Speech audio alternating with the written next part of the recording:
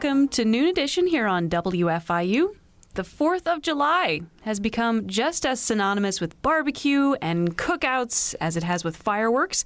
People across the country today will celebrate America's independence with cookouts and possibly eating homegrown foods. I'm Annie Corrigan, the host of WFIU's Earth Eats. This week on Noon Edition, we'll chat with a local farmer and a local food writer about how to grow and cook delicious food over the summer. Today's show is pre-recorded, so we won't be able to take your phone calls or live chat comments, but we do still hope you'll participate in today's conversation on Twitter.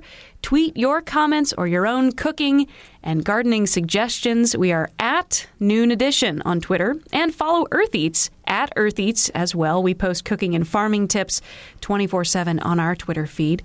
We're joined today by Lynn Schwartzberg, a food writer at the Herald Times and a certified barbecue judge through the Kansas City Barbecue Society. Cannot wait to talk about that. And Salem Willard of Bread and Roses Gardens in Monroe County. You've probably seen him at the Bloomington Farmers Market every Saturday morning peddling your goods. Probably. Most Saturdays. I sometimes have someone else stand in for me for that part, but sometimes you get to sleep in. Yes, a little bit. Yeah. What time do you get to the markets? Just out of curiosity. Well, I actually have to. I'm embarrassed to say I have only been once this year. My business partner in the nursery, Jonas Carpenter, goes, and he gets there, I believe, at 6:30 every morning. We're still new. This is only our second year at the market, so we have to get there early in order to get a prime spot. Oh, yeah. Mm-hmm. Wow. Yeah. Well, we'll be talking about what you're pulling from the ground these days and, what home gardeners can do to grow their own food. But first, okay, you guys, July 4th cookouts. I'm going to a cookout tonight, and I have some things on my mind that I absolutely have to eat that must be a part of every cookout that I attend. So, Lynn, let's start with you. What are your must-haves at a cookout? At a cookout? I'm an omnivore, so I like to have grilled meats and I like to have grilled vegetables. Hopefully some corn. Is it corn season yet? It's not quite yet. Not it's a quite little yet. early. Yeah. It's a little early. When will we get corn? End of August? Yeah, maybe. I freeze it from the Mid-August. previous winter. And On the cob? You freeze it on the cob? I freeze it on the cob. Really? And then you can parboil it and grill it. Tastes like summer. That's a good tip. Okay, so Salem, what are your must-haves at a cookout? Oh, I'm always a fan of burgers or brats. Yeah, that's the easy out for me. You can always make me happy with those. I love grilled squash, which I've got a few about ready to pick. First ones, can't wait. So, yeah, and any vegetables really make me happy too. I always like to have a side salad too, something fresh from the garden. We're going to talk about meat, obviously meat at a cookout. But we're going to talk about fruit and vegetables and other things you can put on the grill that maybe you don't necessarily think of immediately. Mm-hmm. So vegans and vegetarians, don't tune out. Stay with us. This is going to be a show that's interesting to you too. So for Earth Eats, we talk about local and sustainable food, how our food gets from the ground to our kitchens. That's what we're all about at Earth Eats. Before we get to the fun eating part, we have to start with the folks who grow the food. Salem, that's why you're with us today. I feel like every conversation I have with a farmer starts with, how's the weather? So how are things treating you this season? It's actually been a great year. I really have nothing to complain about. We were all grumbling back in March when it was still freezing outside. And snowing. Very cold, yes, all the way into mid-April, really. So it was a slow start, and, to be honest, I still only have a few flowers on my tomatoes. After this winter, I just wanted to make sure I took my time and got things going well and at a good pace. Spring's always very busy for me. I'm still actually in a building phase on the farm, so I'm still putting in infrastructure. So I just got my tomatoes in probably only a month ago. Which is really late. It's really late. I mean, most people consider it late, but I noticed that the plants last long into November, which is, I guess, unusual. A lot of people's plants start early and end early, but I kind of go the slow route and the tortoise, I guess, in that sense. But then the squash are really booming right now. The basil plants, you have to have a caprese salad if you're going to have a barbecue. I agree. Something fresh and raw like that. So the basil has caught my eye right now. beans are on their way, So there'll be a lot to eat this 4th of July for sure. But, yeah. A little later than normal. A little later than normal. Maybe I'll celebrate the 4th of July on August 4th. I gauge everything by what comes in my CSA every week. Oh, and I got beans yesterday for the first time. That's I got great. a nice bag full of green beans. Yeah, And my second week for zucchini. Yeah. So I was surprised to see zucchini so early, actually, as well. Mm-hmm. You have connections with local restaurants and chefs that use local ingredients, Lynn. I'm wondering if you're talking with them, any conversations about how their dishes have been different early this season because of what the farmers are producing or not producing? We're seeing a lot of things like kohlrabi, which I have discovered that most people have no idea what to do with it. Okay, we have to describe It looks kohlrabi. like an alien. It's so cool. Yeah, or like a hot air balloon. It's got a little bulb with little sticks. We're making gestures right now that doesn't really work on radio. You got to look up a Google picture of kohlrabi. Yeah, but that kohlrabi works fresh or cooked. Mm-hmm. My sister actually got one in a CSA. She's in a different state and said, "What do I do with this?" And I said, "Well, cook it like a turnip." And she says, "Okay, that's great. I'll do that. I've never cooked a turnip. How do I cook a turnip?" I said, "Here's what you do: slice it raw, paper thin." And a little bit of olive oil, maybe some garlic, salt, fresh herbs. It's delicious. Mm-hmm. Why even bother? It's great. Do you eat it raw?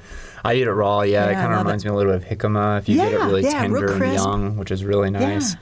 But a friend actually the other night, and I'm glad you brought up kohlrabi, made a kohlrabi fritter that was amazing. It was kind of like hash browns, really. But I love that. Unlike, the potatoes kind of get soft when you cook them, it was still really crisp and crunchy. It was wonderful. We're talking about a vegetable that maybe folks out there haven't eaten or cooked with, kohlrabi.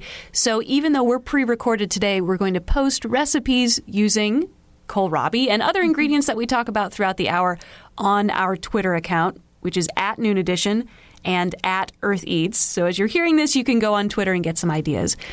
Kohlrabi with hummus, that's how I like it the best. Oh, nice. Are we putting kohlrabi on the grill? Maybe not. I've never tried it, to be honest. I suppose you could. If I was going to eat it cooked, I might want to cook it a little bit first. I'm not sure how long I want to keep it on the grill, and I want it cooked through if I'm not going to eat it raw and paper thin.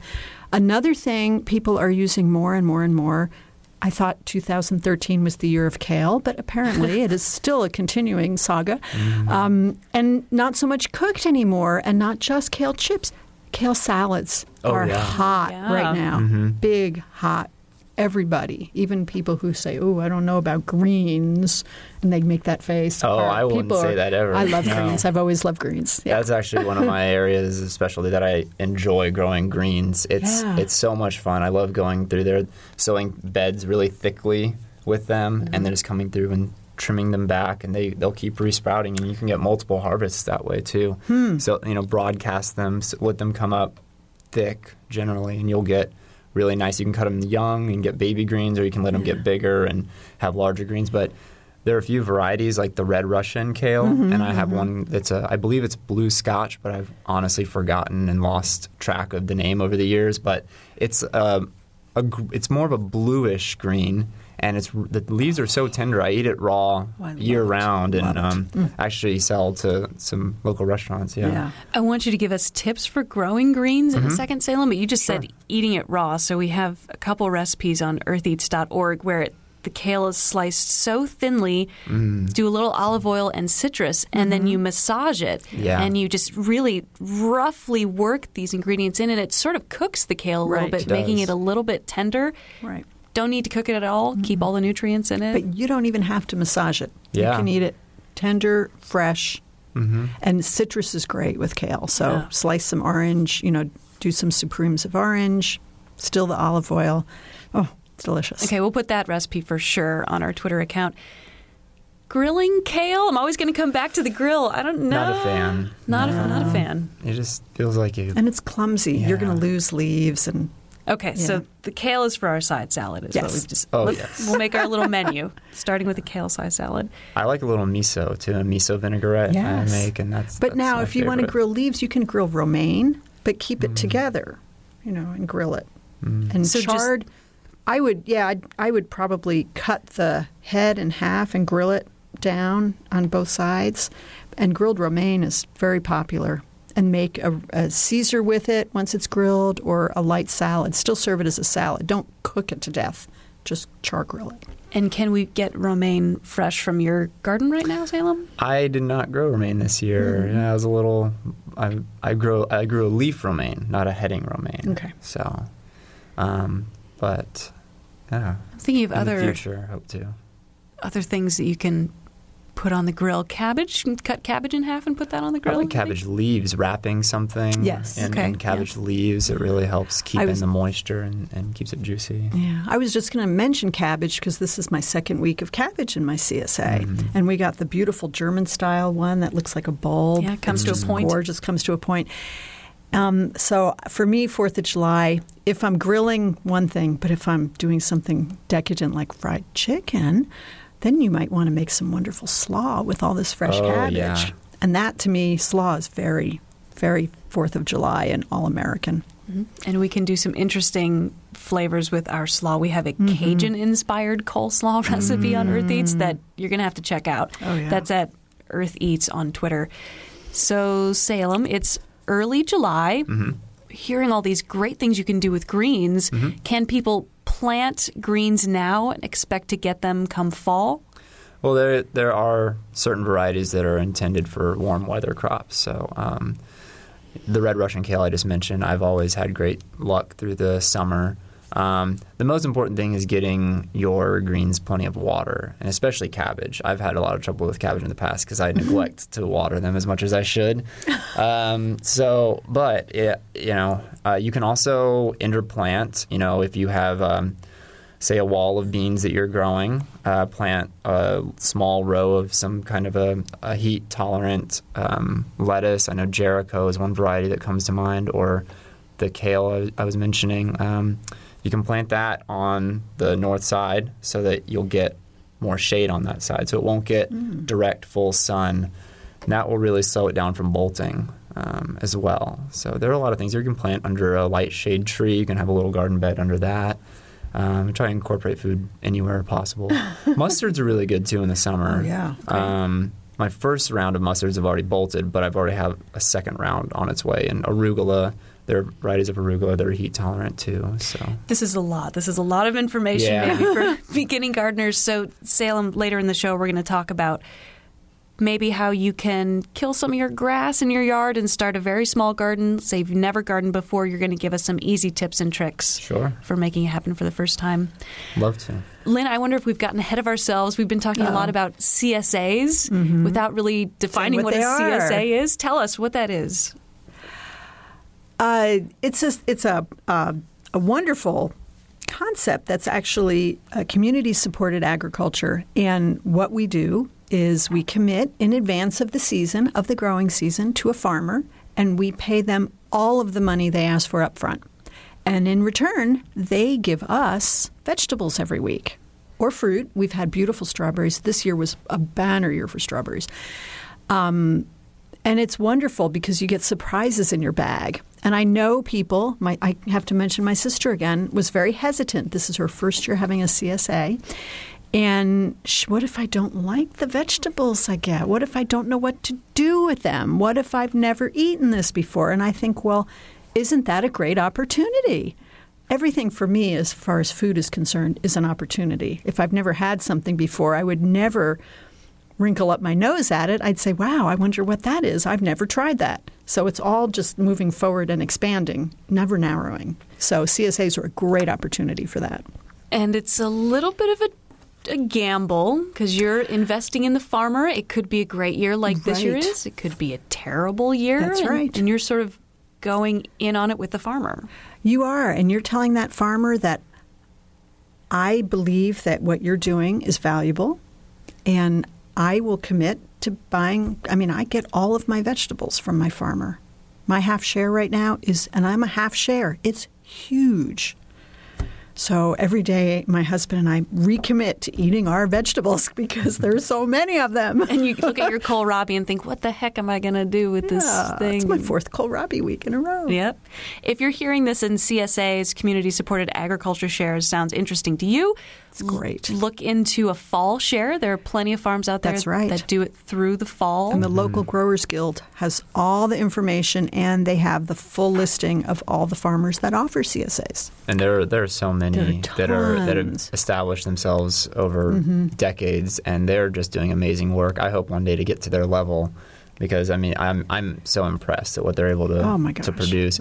And and with how good so many of our local farmers are, it's not really a gamble. It's a sure thing. You're going to get good food. You might not get exactly what you want when you want it, but that's always the trick to eating locally and in season anyhow. So it's adjusting to what's possible in our region, which I think is a huge... And learning to eat what's in season and what is actually from here. Think about all of the money that's being saved on fuel for shipping and just, it all trickles down. It's the simplest way to really know what you're getting. And you can meet your farmer. And you can visit with them, and you can go to the farm. That's the best part. Going and get to visit. You can work on the farm that I'm a member of. Yeah. That's very cool. So, if this all sounds great, go to localgrowers.org. That's the place where you can connect with farmers, figure out who has a CSA, and, just get to know your food a little bit better.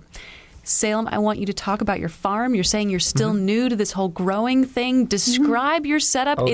It's crazy. It's something different, that's for sure. Explain it to us. I don't really know where to begin. I use an approach called permaculture. I was trained in that when I was still living in Georgia 6 years ago. Permaculture is basically just an approach of sustainable living, sustainable agriculture.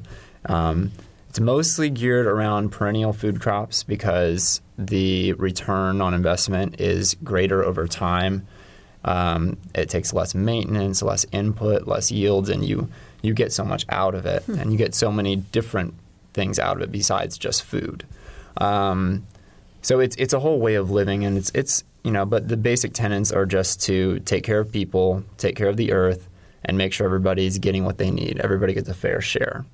So that's generally it, and it just revolves around using renewable resources, sustainable practices, very basic, ideas. And you can take it to whatever degree you want from there. But it's just a general philosophy that I approach things with. So what I've done is over the past 4 years, it's my building phase. So My first 5 years of the plan are to get the infrastructure and get the beds. I focus a lot on terraces. One, because I have a sloped property and I chose it for that reason, but also because it is a really excellent way to minimize your need of watering by building raised beds that cut off water flow. So you're preventing erosion, you're holding water in the soil, and it's watering your crops for you.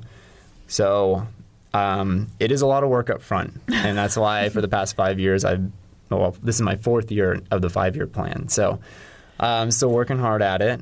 Put in a few new ponds this year, put it in an off-grid watering system that's all gravity fed, and hopefully the next 5 years will all be downhill, and I can just play in the garden more, so to speak. I've still been doing a lot of that as well, but been juggling my time between the two lately.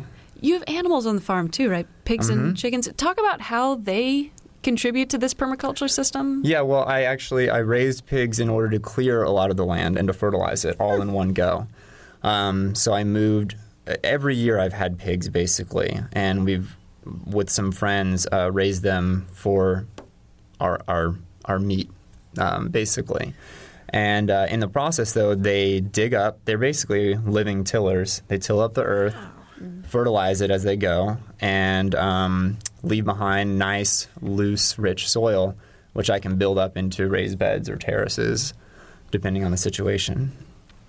I was actually chasing pigs last night until late in the evening. Oh, no. I had a litter of pigs 2 months ago, and they're still small enough to break out from time to time. So Did you get him back? I got them back. Okay. Yeah, it was quite an effort, but they're wonderful. They're incredibly smart, though. The hidden joys of farming, folks. Yes. Chasing pigs at midnight. Yes. You have Well, goji not that berries late. too, right? Okay, not midnight, maybe 10. 10:30. Okay, past my bedtime is all I'm Yes. hearing. Mine too. Goji berries. I visited you and you were planting goji berries. How's Yeah. that going? It's still an experiment, but it's gone well. I'm still waiting it out to see. It's actually done better in town, I found, because it's hotter in town in general. They need a lot of heat during the summer, so I tried to put them in a place where they should get that heat.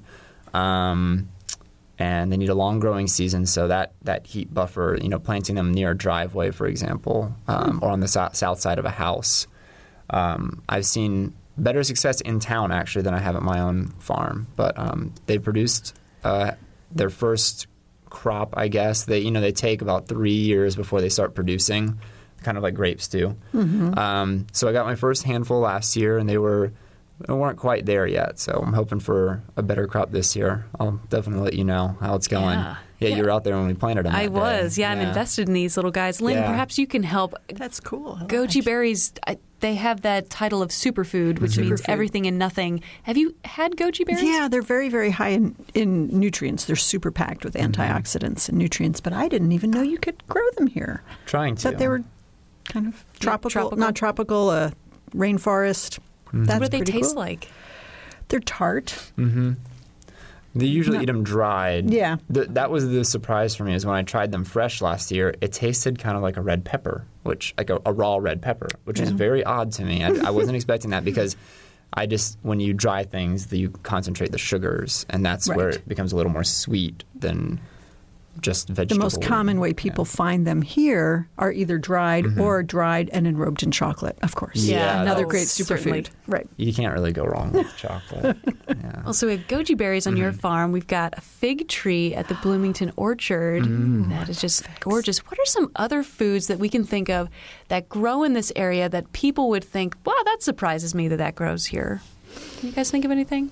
I have, under protection, I have bay laurel growing in the greenhouse. Oh, although that's nice. This winter it still died back to the ground, but it resprouted, which surprised me. Describe what that is for us. Bay laurel? Yeah, Bay leaves, Yeah. basically. Oh, bay I had a leaves. Yeah, tree. bay leaves, yeah. It So- died finally. Yeah. Yeah. It was a bad year last winter, but there are a few actually farmers. Linda Chapman sells them at the market as well. That's right. Yeah. Yeah. So, and restaurants want fresh bay laurel. It's such a marked difference between what you can normally buy dried in the store Right. and a fresh dried leaf. I mean, I still dry them to give them life, but just the flavor is intense compared Okay. to the what you normally get. So that's something to look out for at the Bloomington Farmers Market. Yeah. If you're walking around, perhaps. You're listening to Noon Edition here on WFIU Bloomington. I'm Annie Corrigan. Lynn Schwartzberg, Salem Willard are my guests today. This is pre-recorded, unfortunately, so we're not able to take your phone calls. And the live chat is also not happening today, but we do want you to still get involved with us on Twitter. Connect with us at Noon Edition and at Earth Eats. We'll retweet your suggestions and comments based on today's show. And today's show, it's all about summer grilling, summer gardening, summer eating, all good things, food in these hot, hot months. Lynn, I'm wondering, in all of your food writing that you've done, what are some trends that you're seeing this year? You mentioned kale for last year, sticking around this year. What other foods are people really jazzed about this year? Well, this is going to sound completely foolish, but it's true. Biscuits. Biscuits are hot. There's a new biscuit restaurant in New York City that's kind of a late night, very hot scene called Empire Biscuit that, has mile-long lines, even though everything lately in New York City has mile-long lines. But that's a horrible other topic. But biscuits are hot, using them instead of bread to make sandwiches, to Salem's shaking his head. It's crazy. Did biscuits ever go out of fashion? They've never been really fashionable. They're very old school, but now they're cool. Now they're new school. So I've heard biscuits about are hot. out on the West Coast too. Oh, I think yeah. I've heard of a lot of different biscuit shops popping up. Yeah. So it's the new donut. I don't know. Yeah, Wow, But all biscuits are hot. Yeah. I'm trying to think what nothing else beats is right. like homemade from scratch. I take great biscuits. pride in my Yeah. biscuits. I'm a northerner, but I do believe that I make the finest biscuit. Well, and walk I us would through your challenge anyone. recipe. Let's hear it. I use a mix of chilled butter and shortening. If I do not know my audience, if I know my audience and I know what I'm serving it with, local lard is my favorite fat. I work with my hands. I was taught by a very dear aunt to always keep one hand clean, one hand dirty. So I don't use a blender or a fork or anything. I use my fingertips. And I pat my dough. I don't roll my dough. I barely handle it. And I usually cut rounds, even though I've been known to do a square every now and then, depending, again, on what I'm going to do with it. I think biscuits are amazing. I bake them very hot, very fast, 500 degrees. You were mentioning strawberries earlier. I'm still trying to think about our 4th of July menu that we've created. We have a couple sides. We bake these biscuits, get some of those fresh strawberries. Maybe we're coming to the end of Blueberries? Blueberries. Blueberries, Big okay. for 4th of July. Yeah. Okay. That's usually where I head for 4th of July. I'll do a cobbler, a biscuit top cobbler, or a crisp. I just made a blueberry cobbler last week with the end of my stored frozen blueberries that I picked last year because I know that it's not far off that I can refill with my new blueberries. Mm-hmm. So I was cavalier and used them all up to make room. So when did you pick those berries? Last summer. And then you've just been saving them for I 8, use 9 them months? all season long, but now that I'm just up to the new crop season, I can clean out anything I had left. So, because I hate to not have a blueberry in the house, so I make jam and I freeze them on cookie sheets, just loose, and then when they're all frozen, I bag them so they're not these blocks of stuck together fruit. And they're much easier to work with. You can measure them out for a batch of muffins. You don't have to defrost this whole big bag. That's a great tip for right now. Think Yeah. about the winter and next spring. Oh, yeah. Start preserving now. I didn't know that about the baking sheet. That's a great idea because I've got gobs of blackberries. I'm trying to go through my blackberries because hopefully reason. blackberries Yeah. will be ready by the 4th of July. They're on their way. Yeah. Black raspberries right now too Oh, are good. yes. But I still have that mass of blackberries all frozen Freeze them together. flat. Freeze Have them to take a loose, hammer not off. touching. Yeah, and just shake it every now and then. They freeze. Okay.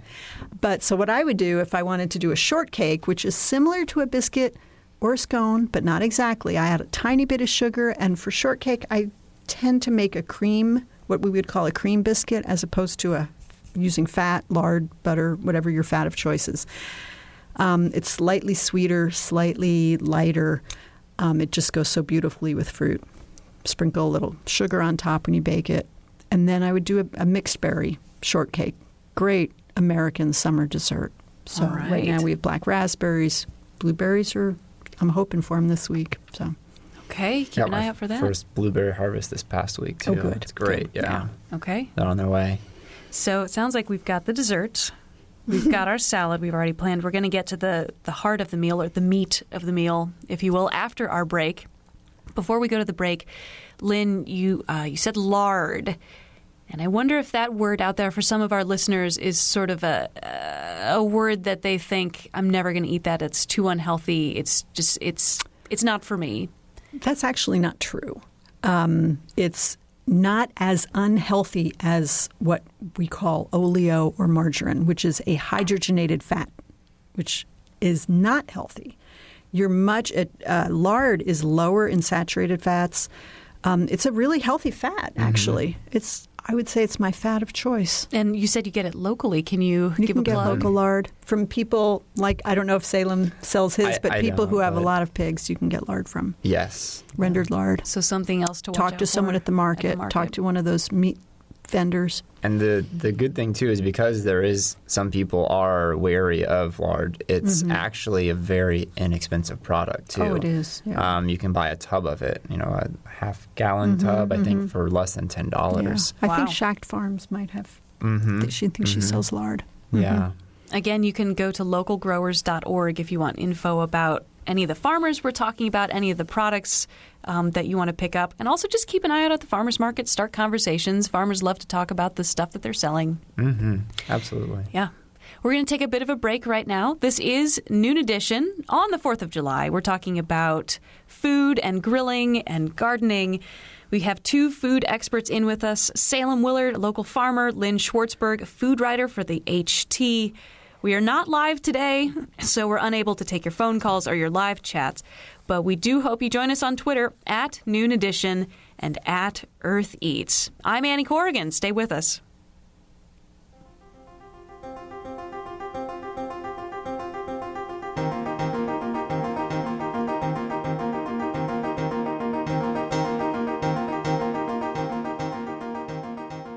This is Noon Edition on WFIU. Production support comes from Smithville Communications. More information at smithville.net. And IU School of Public Health Bloomington, online at publichealth.indiana.edu. WFIU News covers South Central Indiana and the state each day. You can read news throughout the day as it's posted on our website at wfiunews.org. And you can pick up a digest of all the top stories. It's like a newspaper delivered to your inbox each afternoon. It's a free and easy way to stay on top of not only the headlines, but also the in-depth audio, video, and print news stories you can't get anywhere else. Subscribe right now at wfiunews.org.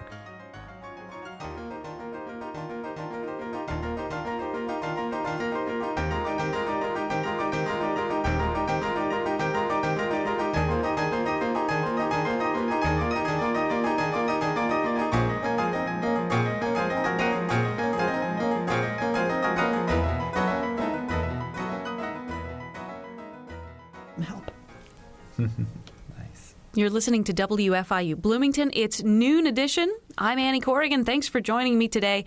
I'm the host of Earth Eats, which is why I'm here. We're talking about food and gardening and grilling, so they brought in the resident food expert. That's me. And I have two food experts with me as well. Salem Willard of Bread and Roses Gardens in Monroe County talking about growing food with us today. Lynn Schwartzberg is a food writer for the Herald Times. Lynn, you also have what I consider to be a dream job, which is that you're a certified, let me bring this up, certified barbecue judge through the Kansas City Barbecue Society. That's right. Dream come true for a meat eater. So describe the process. Like, how did you get that certification? You have to take a day-long class, which... Just a day? Just a day. Yeah, it's pretty easy. I've expanded my education through KCBS by also going to a 2-day cooking boot camp and a lot of the cooks and judges will go and take this cooking class because it really does help develop your skills, some of your tasting skills. You can figure out why things taste the way they do, where this person may have gone off the deep end, for example. And for the cooks, it really gives them a much stronger idea of what the standards, what the judging standards are, and how to get there. So the standards, we have an ideal, let's say for ribs. For ribs. Now, if you're from Chicago, you're going to be screaming at your radio. But the standard for ribs, an ideal rib does not, and I'm putting quotations up with my hands, does not fall off the bone. That means they have been parboiled, which is an absolute sin to a true barbecue lover or eater. A well-smoked, cooked, prepared barbecue rib should have a firm bite, should come off cleanly. So if you took a bite out of the side of a rib, you could see the shape of your mouth. You're not fighting with it like a dog with a rope bone. It's going to come off cleanly. But if that whole piece of meat falls off that bone, you're not going to score very well. And in the long run, we're not going to go back and want to eat that food. Honestly, trust me on this. That, to me, when I have fall off the bone ribs, I think this is perfect. It's, so I'm having a hard time understanding this. First of all, parboiling does what to the meat? It cooks out a lot of the fat. It loosens the meat from the bones, and then it's also a real quick cheat. So then all they have to do, a lot of that Chicago style isn't even smoked. You can throw your grills on the ribs on the grill, and you have a very quick slab of ribs. And you have consistency, maybe restaurant to restaurant. If you're a chain, that's part of what they're thinking. Maybe so. It's quite unfortunate. Okay, so let's say, you've got an ideal rib. It's the opposite is actually what you want to do. You want to smoke them first, and there is a point at which the meat is not going to take any more smoking. It has already hit its capacity to absorb the smoke, the flavor. Then you can wrap them in foil and finish them in the oven. That is completely legal, and it will turn out a beautiful product. But if you do the opposite and you cook them first without imparting all that flavor depth into the meat, then you're just going to have a fail. So what I'm hearing from you is that the smoking is going to take a while. Mm-hmm. Like, how long are we talking here? With ribs, only a couple hours, even an hour and a half on a smoker. And the beauty of smoking, here's what you do, the next 4th of July is before you go to the parade, you put your food in the smoker. You go off to the parade. If you've smoked for a while, you know how to get that temperature to sit. You're not going to be gone for too many hours, and you don't need to watch it. That's the beauty of it all. You can go make your desserts. You can go to the parade. You can go to the concert, and you come back, and your food is smiling at you. Okay. We had a conversation before the show started. Claire McInerney came in, who is from Kansas City, and you guys had a very spirited conversation about Kansas City barbecue. And we both completely agree on where to eat. And you just absolutely go bonkers for Kansas City barbecue. Yes. Why? Kansas City barbecue to me, it's old school. And it's very middle of the road, and some people are critical of it for that because in the South, there's regions of the Carolinas that have this heavy mustard influence. Texas is so well known, especially now, my gosh, for their brisket. And Kansas City, people go, oh, that's Kansas City. It's this sweet, tomatoey sauce. But if you're a real barbecue fan, it's about how the meat is prepared before the sauce. You don't judge it with sauce. If somebody puts a sauce on their meat, it can sometimes really affect how well they score because the sauce is awful. And the finished meat was really beautifully done. The rub was great. The smoking was great. If they did injection or any sort of a flavoring addition, and then they put this sauce on it, and you're like, ugh. So I'm not so uptight about the Kansas City sauce. I think there's some Kansas City sauces that are out of this world fantastic. I tend not to lean toward the sweet ones. But Kansas City barbecue is ribs and it's pork. That's really, for me, Kansas City barbecue. Shoulder, whole hog, what they would call, and then ribs, and the famous thing from Kansas City is burnt ends, and that's where they're from. And burnt ends are created from the top of a brisket. It gets trimmed off. It's complicated to describe on the radio with my hands. Lots of hand gestures. Mm-hmm. Long story short, these are these gorgeous little nubs of barbecue that I have to say I have seen barbecue places remove all of this beautifulness from their meat before they sell it to you. And I just get sad because in Kansas City, you can actually buy burnt ends by the pound, and they are the best driving in the car food there ever was because they're not messy and they're chewy, and they're just flavor bombs. So that's a Kansas City thing. Let's say we're going on a road trip to Kansas City. Mm-hmm. Where am I going to eat? Give me a couple places. Oh, gosh. First stop is Arthur Bryant. Because it's old, because it's amazing. You get a burnt end sandwich there. Their sauce is like no other sauce I've ever had. It's not Kansas City style. It's weird and strange. And then you get in line at Oklahoma Joe's. You get in line. How long are we waiting in this line? You're waiting. Oklahoma Joe's started as a competition team, and it's called Oklahoma Joe's because that's the brand of smoker they use. They are not from Oklahoma. They're actually across the state line, so they're in Kansas City, Kansas. And the line gets a little crazy. You can wait a long time at Oklahoma Joe's. We have learned to call in our order and pick it up while we're eating somewhere else. Wow. So you can go to the carryout line, which still will have a wait because the place is good. It is good. And it is the newest place in Kansas City. It's not old Kansas City. It's not like Ollie Gates or Arthur Bryant's, or somebody mentioned Jack Stack. Don't go there. But Oklahoma Joe's has blown them all out of the water. It's good. Good. So Kansas City's a long drive, or it's a flight? Stop in St. Louis and have some barbecue. Okay, stop in St. Louis. And some Ted Drew's frozen custard. What would you want in the summer? Lynn, you and I are going on a road trip. This sounds amazing. I'm taking notes here. This Yeah, really. Can we all go? Very hungry. Jeez. Are there local spots that you can recommend? Sure. There's a lot of barbecue going on in Bloomington, and it's really growing.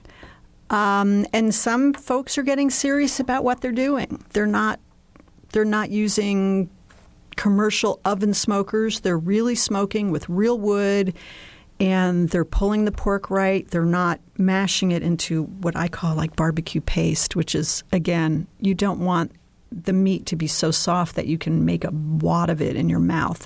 But that's very common with barbecue. People think you cook it to death. That's a good thing. It's really not a good thing. So on Thursdays, most people know that the Short Stop has an outdoor rain or shine barbecue. Looks like today, looks like they're having a good season. Let's just say they had a lot of rain last year. Yeah. And then also Garrick Devane is doing Garrick's Barbecue. His location is not as pinned down, but you can follow him on Facebook. Carson's out by Ellettsville, he's got a competition team now, so he's really raised his level. Okay, so we have some options around We've got here. options. Yeah. Okay. Again, connect with us on Twitter. We're going to post some Facebook feeds, some Twitter handles where you can get in touch with local barbecue folks. But, we're all about doing it yourself here. Always. Let's figure out a way to cook it yourself, get the food from a farmer that you know, and make it happen in your own kitchen. It's going to taste better. It's going to be healthier. Yep. So let's go back, Salem. We promised we'd talk a little bit about beginning gardeners. So let's go back to that. Yeah, absolutely. The ultimate do-it-yourself, growing your own food. Yes. Let's say you've got a plot of grass in your backyard that you're sick of mowing. Mm-hmm. Yes. Give us a real brief, real simple description of how you can kill the grass and start growing food there. Well, the easiest way is to build up. You want to, depending on what kind of soil you have. I mean, typically front yard, backyard soil is not very good because of past construction going on and whatnot. So I would recommend scraping off the topsoil, putting it aside. With the grass? With the grass for now. Then it's a method called double digging, actually. So after you scrape off the topsoil, you dig down a shovel's depth and you really loosen up that soil. You can throw back that grass from the beginning, but you flip it over with the grass down. And I would, throw that down underneath the soil that you dig up. So you're burying that grass so it won't come back as easily. Okay.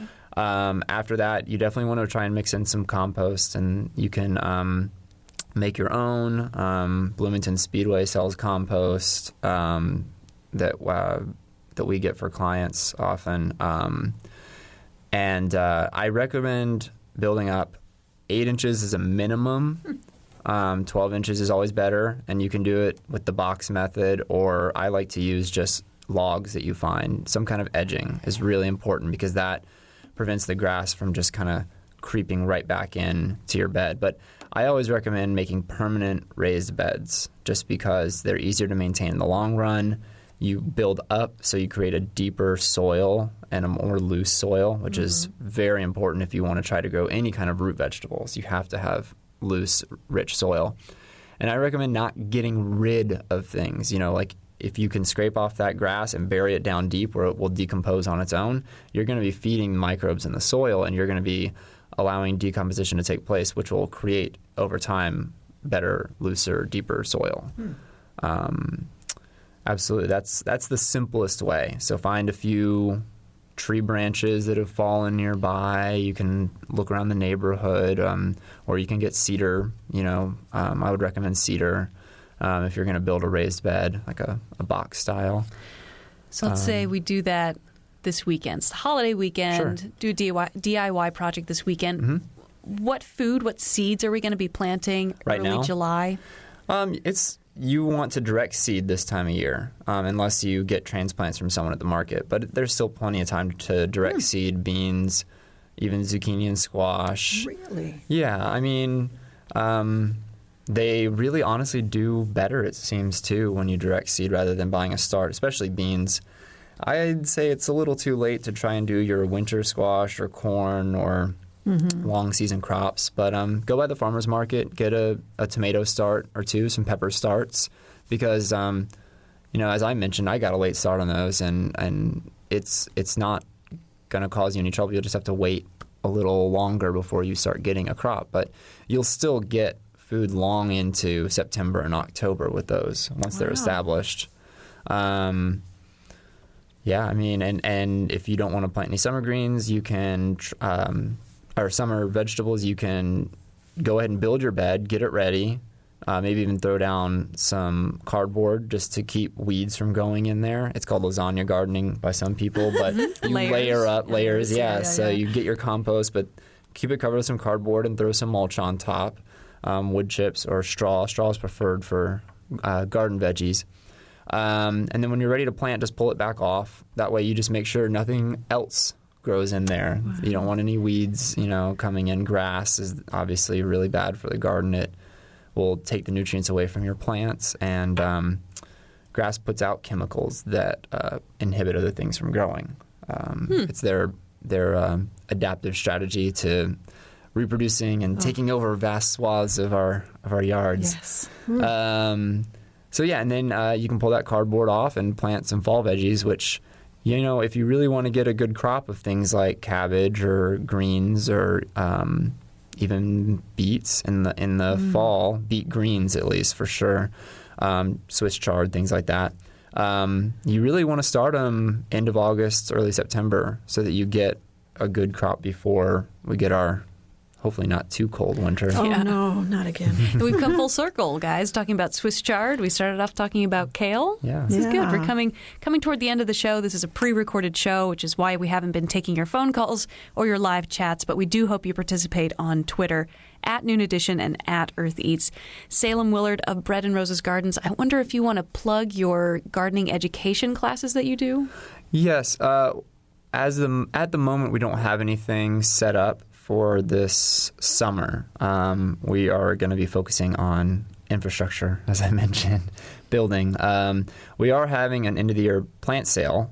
So if anybody wants to come out and see the farm, the nursery, we grow plants as well, edible plants. That's our focus, to get people growing their own food at home. So if anybody wants to come out and see all of the craziness going on there with the pigs and chickens and terraces and whatnot. That's happening on Saturday from 10 to 3. You can find that information on our website as well, breadandrosesnursery.com, which is also the home of the gardens. So the farm and the nursery are in the same place. So you can come out, see what it looks like, and we'd be happy to impart any wisdom we can, to anyone. And we're at the farmer's market. Yeah, people should come say hi to you. Yeah, we won't be there this Saturday because we'll be doing our plant sale. We're trying to get rid of some inventory before getting into the heat of the summer, trying to encourage people to plant while we still have these rains, which has been wonderful. Oh, yeah. But if you can't make it, look for us at the farmer's market. We'll have produce and edible plants available. And we're always happy to answer questions. So, all right. So Salem Willard and your business partner, Jonas Carpenter. Jonas Carpenter. You'll probably see him at the market. All right. I tend to Very stay back. Very friendly guy. Oh, yeah, absolutely. Just say hi to him. Yeah. In the last couple minutes, Lynn Schwartzberg is a food writer for the Herald Times and a barbecue judge. We've talked about our menu for our 4th of July celebration. What other little tips and tricks people need to know for grilling, cooking outside. I saw an article that talked about how nasty your grill can be and how you need to be really diligent about cleaning your grill. I mean, what other little things should people be thinking about? When you're grilling outside, this is my method. I really do plan and prep ahead. When people come over and you have a cookout, I don't like to call it a barbecue because we know that's something else. When we have a cookout, if I have to spend all my time making burgers and getting all the vegetables ready to grill and getting dessert together, I'm not really being very social. And nobody, or not everybody, wants to stand outside with this big grill that's spewing smoke into the hot air because it's hot outside this time of year. So I do a lot of prep so that when I have company, I can get that stuff on the grill and off the grill while they're having a beverage, a nibble, maybe the bruschetta that I heard tell of earlier, something that will keep their mouths busy and tempted while I'm out staffing my grill. All right, guys, we got a lot of tips that we talked about today. This has been so fun. Lynn Schwartzberg, Salem Willard. And you've been listening to Noon Edition here on WFIU Bloomington. I'm Annie Corrigan. I've been sitting in for Mary Catherine Carmichael and Bob Zaltzberg. What a pleasure to talk about cooking and gardening and grilling with you guys. Thanks for coming in. It's been great. Thanks for having us. Yeah. And again, a reminder, we're on Twitter at Noon Edition and at Earth Eats, which is where you can go to get recipes that we've been talking about. Remember that kohlrabi conversation we had from forever ago? You can get recipes about kohlrabi. You can get a conversation about barbecue with Lynn Schwartzberg. We'll post that on Twitter as well. EarthEats.org is the place to go to get recipes and get ideas for your 4th of July cookout. Thanks for tuning in to Noon Edition. This is WFIU Bloomington.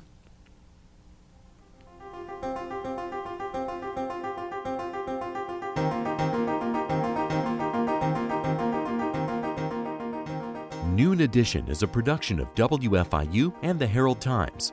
You can find podcasts of this and other WFIU programs at WFIU.org. Production support comes from Smithville Communications, serving southern Indiana with fiber gigabit internet and digital IPTV. More information at smithville.net. And from IU School of Public Health Bloomington, addressing public health needs by preventing disease, promoting health, and improving quality of life across the state and around the world through research, teaching, and community engagement, offering undergraduate and advanced degrees. publichealth.indiana.edu